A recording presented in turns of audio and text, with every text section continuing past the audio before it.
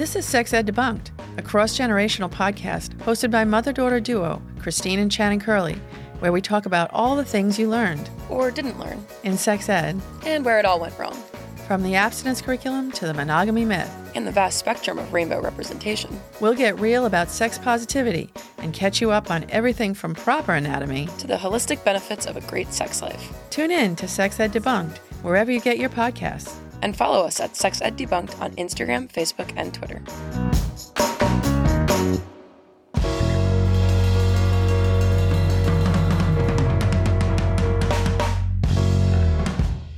Hi, and welcome to Sex Ed Debunked, a cross-generational podcast about sex positivity, sexual health, and how the 12 Days of Christmas is just a song about a person whose love language is receiving gifts. Good. Very clever, Shannon. On today's episode, we're going to debunk the myth that Baby It's Cold Outside is a song about a sketchball pressuring a partner on Christmas. And instead, we're going to look at Baby It's Cold Outside through the lens of some of the myths we've tackled in this first quote-unquote semester, if you will, of Sex Ed Debunked. A bit of a review before we take our holiday break. So before we get into it, quick history of Baby It's Cold Outside. The song was written in 1944 as a party song that couples would sing when the party was over. So like, so long, farewell, get out of our house. In 1949, it actually won the Academy Award for Best Original Song, which I had no idea. And that was in the movie Neptune's Daughter. But much like Die Hard, Baby It's Cold Outside was not written as a Christmas song. But is now. Die Hard is a Christmas classic. Well, that's why I'm making the comparison, is because Die Hard is a Christmas movie, much like Baby It's Cold Outside has become a Christmas song, despite not being intended initially as a holiday classic.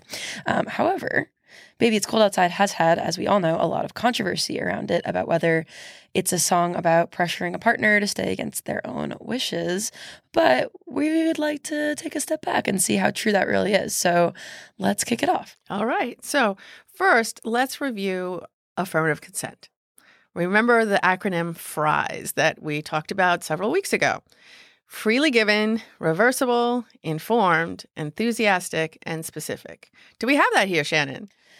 Well, I think the most obvious one off the bat is reversible, right? Because the singer says that she's, maybe she'll stay for another drink. Maybe she'll stay for another cigarette. So for me, it sounds like she's free to make her own choices in that regard. So for me, the R is there because she's like, well, maybe I should go, maybe I should stay. But it seems like it's up to her. I agree. And I think it's clear that she is thinking about her options. Mm-hmm. Maybe not in the most free way in terms of society, but for herself, she's thinking, I'm going to weigh my options. And despite the flirty banter, I don't feel like the decision that was coming from outside of her in the context of the opening scenes, at least.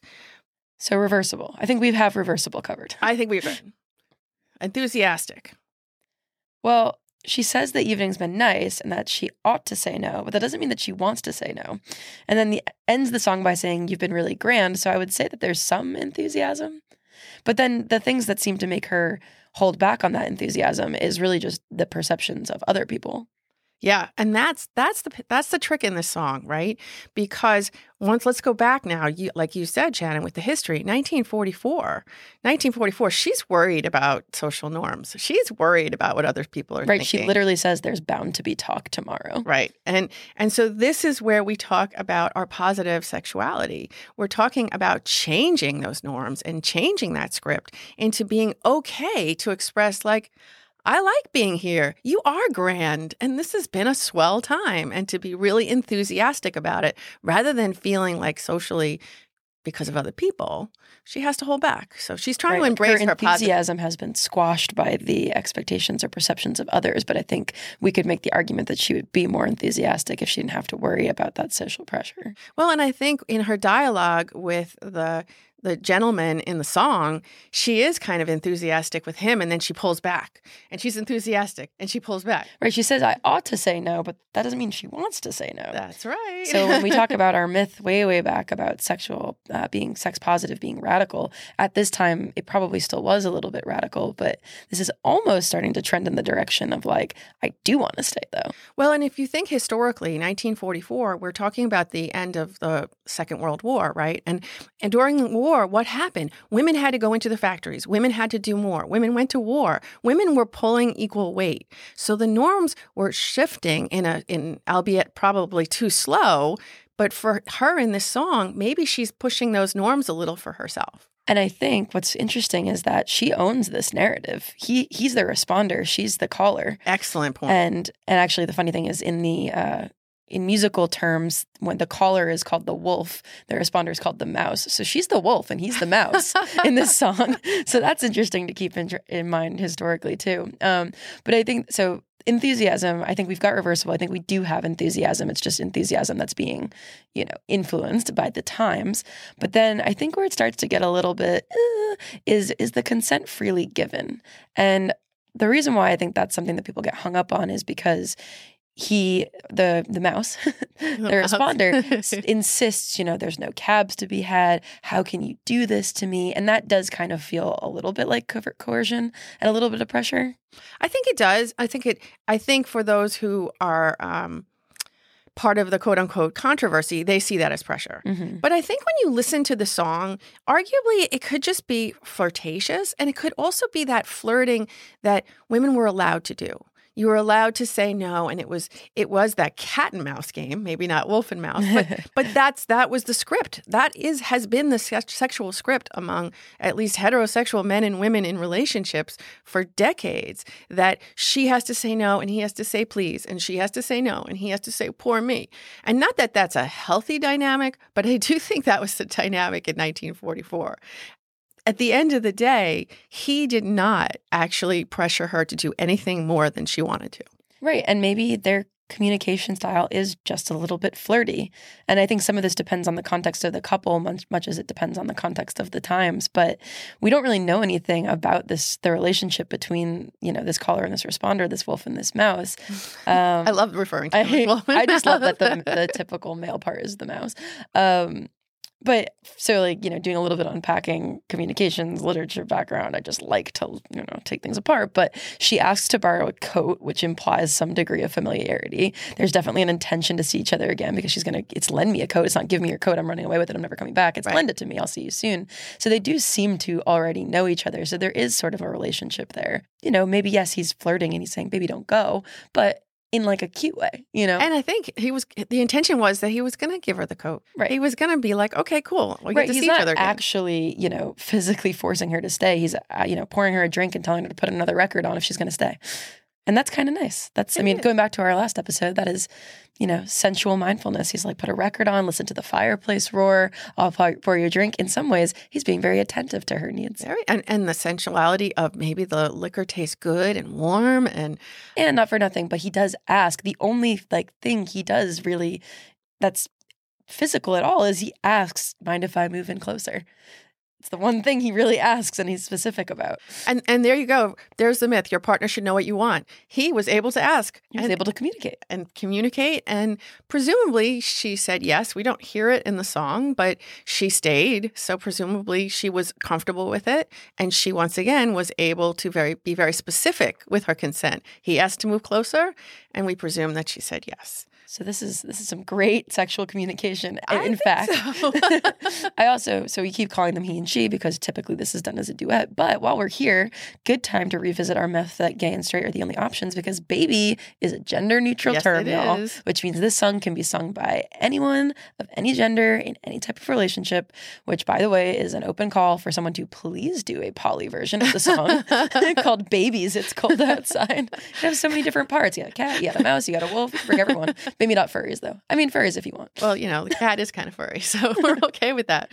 But maybe more versions of the song would make it seem like it's fun and go back to the fun of the song rather than the controversy of the song. Well, and it's funny that you mentioned that because there's been quite a number of remakes in the last, decade or so. This song really started getting quote unquote canceled, not really until 2018. And that's when sort of around some of the Me Too stuff was when it got, people started saying, oh, this might be a little problematic. And frankly, it's good for culture to occasionally reassess, right? And see if it's problematic. We're just arguing in this episode that maybe it's not as problematic as we think. But I know John Legend and Kelly Clarkson came out with another version where, John Legend offers to get her an Uber, which is funny. Modern updates. And then actually there was a movie on Netflix out right now. I think it just came out this year called Love Hard, which on the whole was pretty terrible. But there's a very cute remake of Baby It's Cold Outside where basically the male responder is like, if you want to go, just go. It's like the entire That's song awesome. where she's like, I really can't stay. And he's like, okay, let me get you an Uber. I got to go away. All right, cool. Let me get your coat. Like Right. he's just being like hyper respectful. So yeah, so there's been a lot of different versions of it. And I think like we're saying, there could be a poly version of it. The song is open for any and all interpretation. Well, and then so bringing it back to Fries, like you said, there isn't that much specific about this song, and we can't assume that the person is asking the singer wants anything beyond more time and being together. So I think that the specific of the consent was getting closer, and the rest is left to when she comes back with the coat. Yeah. So 2 lines that we should talk about though, because I think these are 2 of the ones that concern people the most and probably a valid concern. So 1, the responder says at one point, baby, don't hold out, which kind of feels like calling her a tease for holding out on him. So I don't love that. I don't love it either. This is true. Any thoughts on that? Well, I think we kind of go back to those sexual scripts and the gendered norms. I mean, there is the man was supposed to pursue, the woman was supposed to say no. And so the song, And she literally says, I ought to say no, no, no. So, and she ought to, but she's trying to assert her agency. I think there's a piece of her that wants to explore more time with this gentleman, and I do think he's being a gentleman. I mean, yes, don't he's hold being down. Very sweet. He's saying a lot of cute things to her. Maybe he's love bombing her a little bit, but I mean, he was making her feel beautiful. I mean, think about the compliments and think about that in the love language of affirmation. Your lips are delicious. You're beautiful. I mean, those aren't bad things. I mean, we tend to want to interpret it as him pressuring her, but he's basically saying, I think you're so awesome and you're holding out because I really want more. But in the end, he's like, okay, let's just sit here on the couch or pour another drink and listen to some music. I don't love the language, but I think if you listen to the song and you go back to the historical context, I don't think it's as egregious as 2018 made it. And as an aside, I thought it was canceled. So I was driving here to do this recording with you, and I asked Pandora, and Pandora couldn't find it. And I asked Spotify, and Spotify didn't find it on my phone. But of course, it could just be my phone. But then it came on the radio, and I got to listen to it here. And I was like, this is kind of a fun, flirty song. I can see why people liked it. So I guess at this point, I am team Baby It's Cold Outside.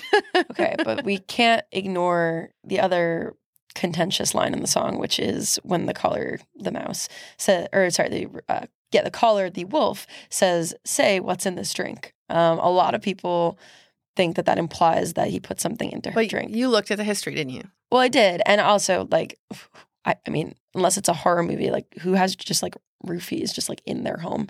But for what it's worth, context is important. And in 1944, what's in this drink was actually a cheeky way of sort of excusing one's improper or unexpected behavior. So, like, staying too late at the home of a gentleman caller, like, what's in this drink was more of a, general, like, how silly me. I couldn't believe I let this night get away from me like this. But it's not specific to the song or the scenario. So take that as you will.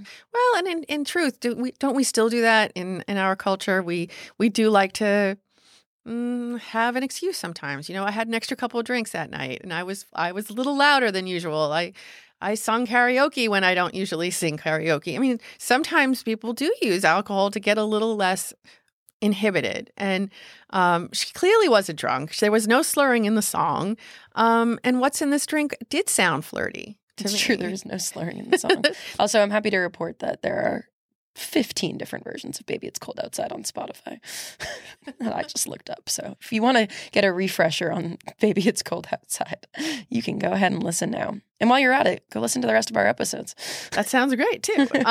So let's wrap up a little bit. We do think that Baby It's Cold Outside does talk about communication. If you listen to it, as you said, it's a call and response. Wolf and mouse. So call and response, wolf and mouse is a communication, right?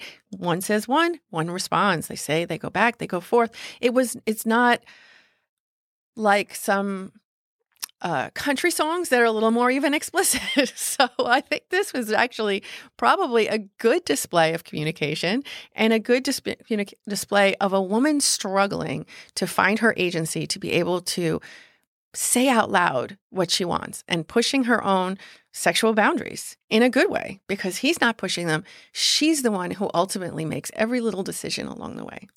Maybe we need a new version, a 2022 version that's, baby, it's cold outside. I'm absolutely staying. Well, I would like to hear the consent be much more enthusiastic. Yeah. But in the end, she did say it's been swell, which, of course, is a great term from the 1940s, right? Gee, that's swell. If it was in the 70s, it would be groovy, right? So maybe that's one of the adaptations that you find on Spotify. Maybe there's one that says, baby, it's chilly outside and it's been really groovy to hang with you, dude. Dude. Uh-huh. A girl can dream. But anyway, it's up for interpretation, but I do think that we've debunked the myth that Baby It's Cold Outside should be canceled. Yeah, it shouldn't be canceled. There's a lot worse Christmas songs out there, holiday songs out there, like Christmas Shoes. Never listen to that song.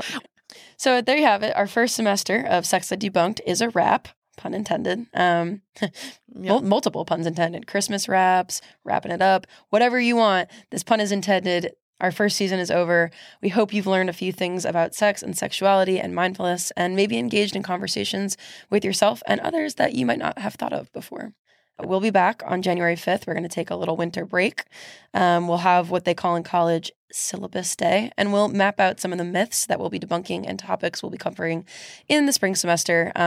We've received a ton of great ideas from our listeners so far, but we definitely would love to hear more. And our goal for next semester is to have it be, Socratic seminar style, where we take your feedback and we make our episodes about what you really want to learn about. Yep, and part of our intent is going to, this was the intro course.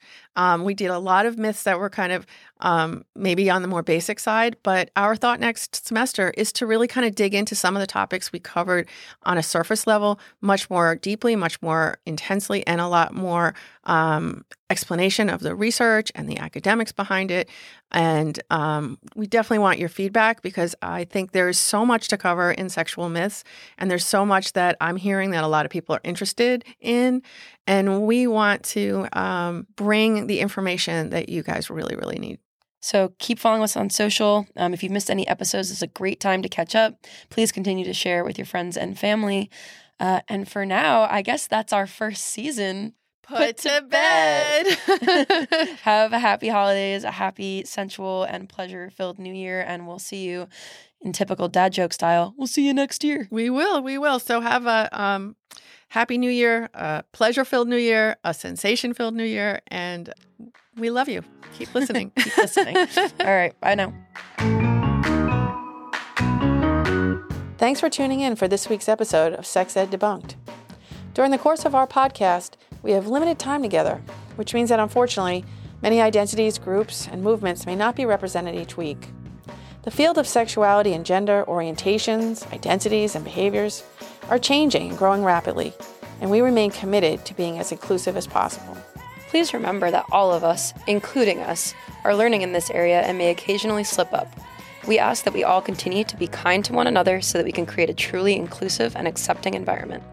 As always, if you have any questions or comments, please feel free to reach out to us at Sex Ed Debunked on Instagram, Facebook, and Twitter. Sex Ed Debunked is produced by Trailblaze Media along with myself, Shannon Curley, and Christine Curley. From Trailblaze Media, our engineering is handled by Ezra Winters.